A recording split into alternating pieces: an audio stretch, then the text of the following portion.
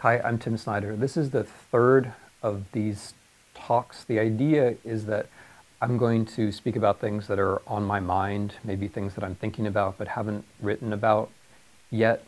And the way I'm going to do it is just pick a single topic for each one. And now that I've done a couple, I'm starting to hear from some of you in real life or over email what you would like to hear about. And one of the requests was oligarchy. Oligarchy. What is it? Is it a thing? Should we worry about it? It's a thing, and we should worry about it. I'm going to spend a few minutes talking about where it came from, what it is, and at the very end, what we might do about it. So, what is oligarchy? What does the word mean? It's a Greek word. It means the rule of the few. And just the very fact that it's a Greek word, an ancient Greek word, is a useful signal of something. And it's a signal of how politics is full of all kinds of possibilities. The Greeks knew that all kinds of things could happen. They had the word democracy. That's where we get the word democracy. But they also had tyranny and oligarchy and plutocracy and kleptocracy. All of these other variants. So the first thing that we should register when we think of oligarchy is that oligarchy is one of the many things that can happen in politics. We tend to think we're democracy, democracy is us. But that's not the way history works. History's variety, and democracy is very difficult, in fact. And one of the things that can happen to a democracy is oligarchy. Okay, so what is oligarchy? First thing to notice from the Greek tradition is that oligarchy is set up in opposition to democracy from the very, very beginning. What do I mean by the beginning? By the beginning, I mean from the very beginning of history, from the very first history book. In the first history book, which is the Peloponnesian Wars by Thucydides, you have an opposition of democracy, which is Athens, and oligarchy, which is Sparta. So this is a clue. Democracy and oligarchy are at war. This is our very first history book. This is quite literally the beginning of our history. A bit later, Aristotle comes onto the scene, and he says oligarchy is not just rule by the few, which is its literal meaning in Greek. It's rule by the rich few, by the wealthy few. The few who are in charge tend also to be the wealthiest people, which is a very important modification. Now, I mentioned earlier kleptocracy and plutocracy. These are kindred ideas. Kleptocracy means rule by thieves, also a very useful word. Plutocracy means rule by the wealthy, also very useful. We're going to stay with oligarchy. So Aristotle says oligarchy is rule by the wealthy few. And then Plato says, in book 8 of the Republic, Plato says there's a danger in democracy. And the danger in democracy is that someone will come along, probably somebody with a lot of money, and will tell people what they want to hear, and democracy will break down.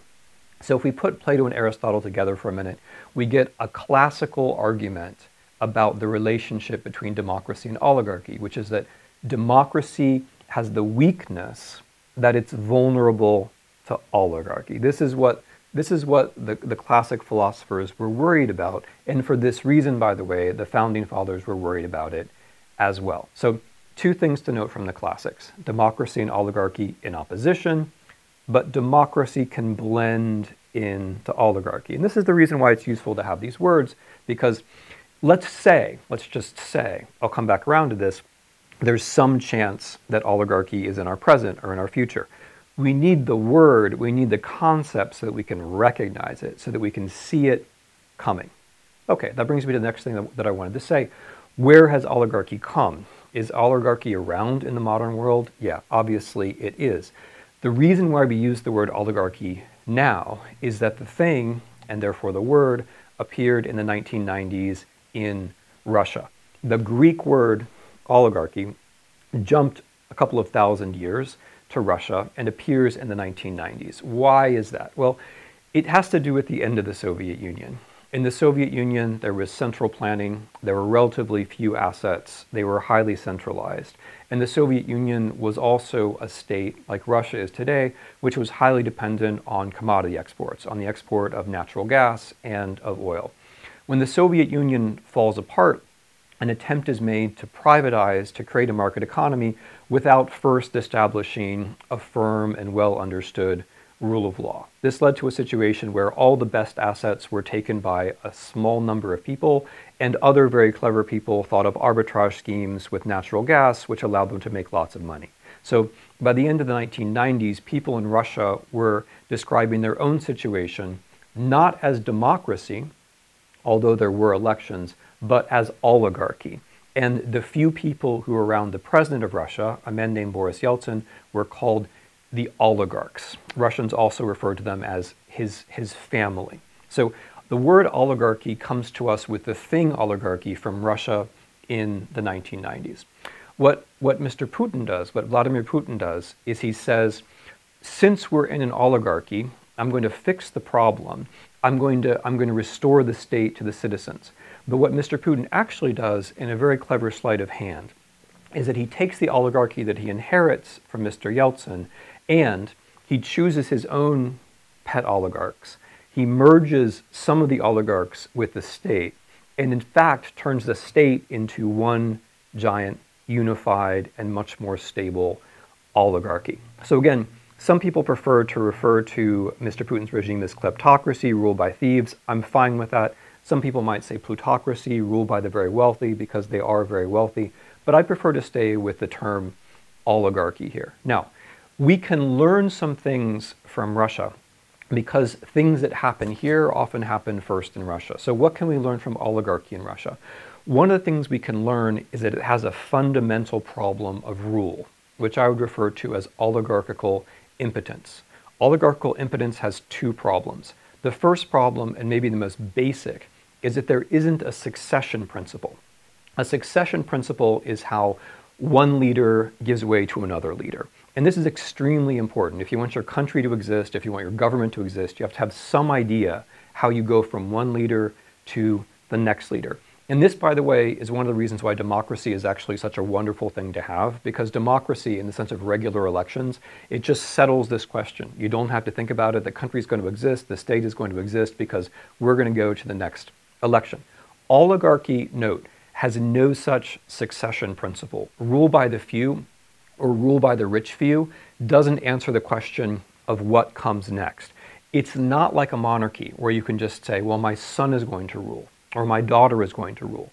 Oligarchs will set up their sons and daughters. They will puff up their sons and daughters. They will give them lots of money, but there's no principle which says that these people ought to be the next rulers. So that's a problem. The second part of oligarchical impotence is that it's very difficult to make policy. So if you're a conservative and you like markets, and you're right, markets are good things. If you're a conservative and you like markets, then you'll notice this problem. It's very hard for oligarchs to make markets because oligarchs can't really accept the rule of law.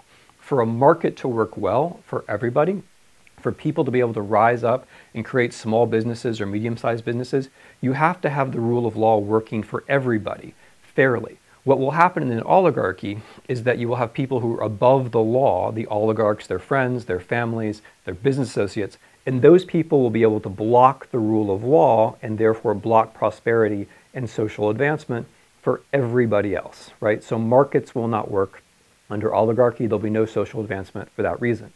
The other way it's hard for oligarchs to make policy is it's very hard for oligarchs to redistribute. Oligarchs might talk about how they care about the entire country, all the population, the poor, etc. But because they are the rich and their friends are the rich, and they come to power representing the rich, it's not impossible, but it's very unlikely that they will make policies that redistribute wealth in a significant way.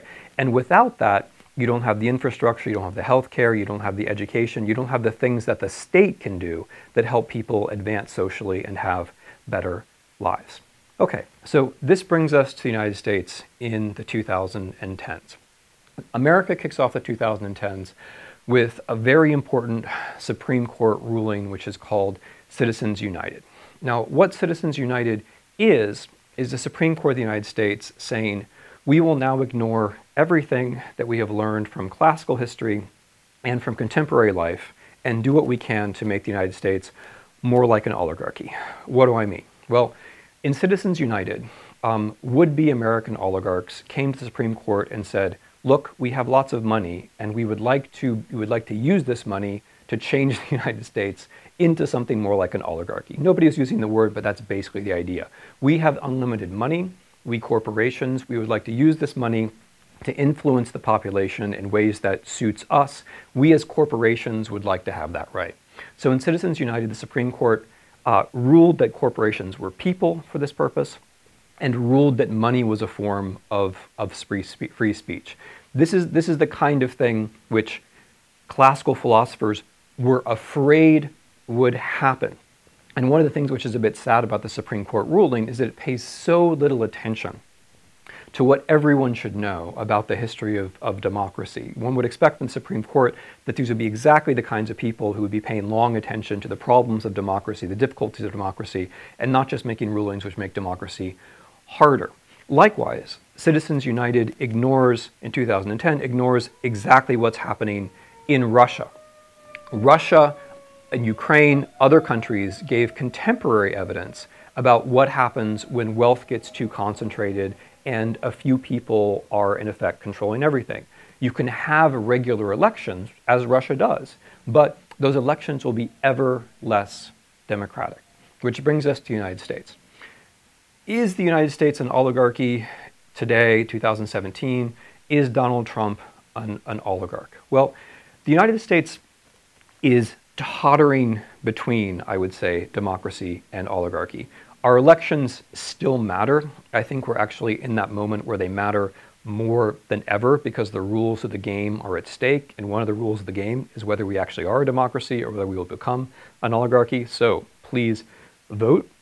On the other hand, the extreme concentration of wealth in the United States, which is coming to resemble the extreme concentration of wealth in Russia, means that a relatively small number of people and families, a few hundred families, unfortunately, can donate money and direct money, which determines who runs for office. We also have the problem that thanks to Citizens United, corporations or fronts for corporations can intervene in state elections all over the land and get their influence felt that way. So we are teetering. We are teetering. So what we do right now makes an awful lot of difference. Is Donald Trump an oligarch? This is tricky because as far as we know, and again, I'd be very happy to revise this opinion if we see Mr. Trump's tax returns, but as far as we know, he doesn't actually have any money, right? So in that sense, he's not an oligarch, that is in the Aristotelian sense, because as far as we know, he doesn't actually have any money. He didn't achieve power by having money. Insofar as he has money, this seems to be because ever less mysterious Russian investors helped him out over the course of the last 15 years or so, which would make him not a traditional oligarch, but some kind of transnational creation.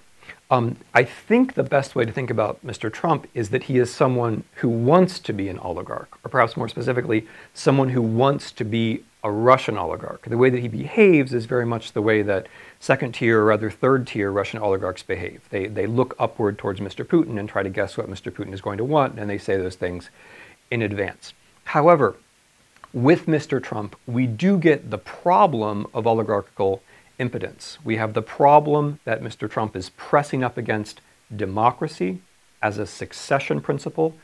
His idea of a federal commission to suppress votes all around the country pushes us away from democracy as a succession principle, which would be a very bad thing for a number of reasons.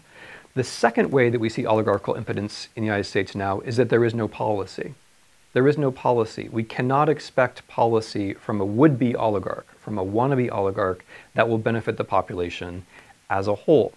I feel very comfortable predicting that so long as Mr. Trump is in office and he has a majority in both houses of the legislature, there isn't going to be policy that benefits the citizens as a whole. There will be attempts at tax cuts for the rich.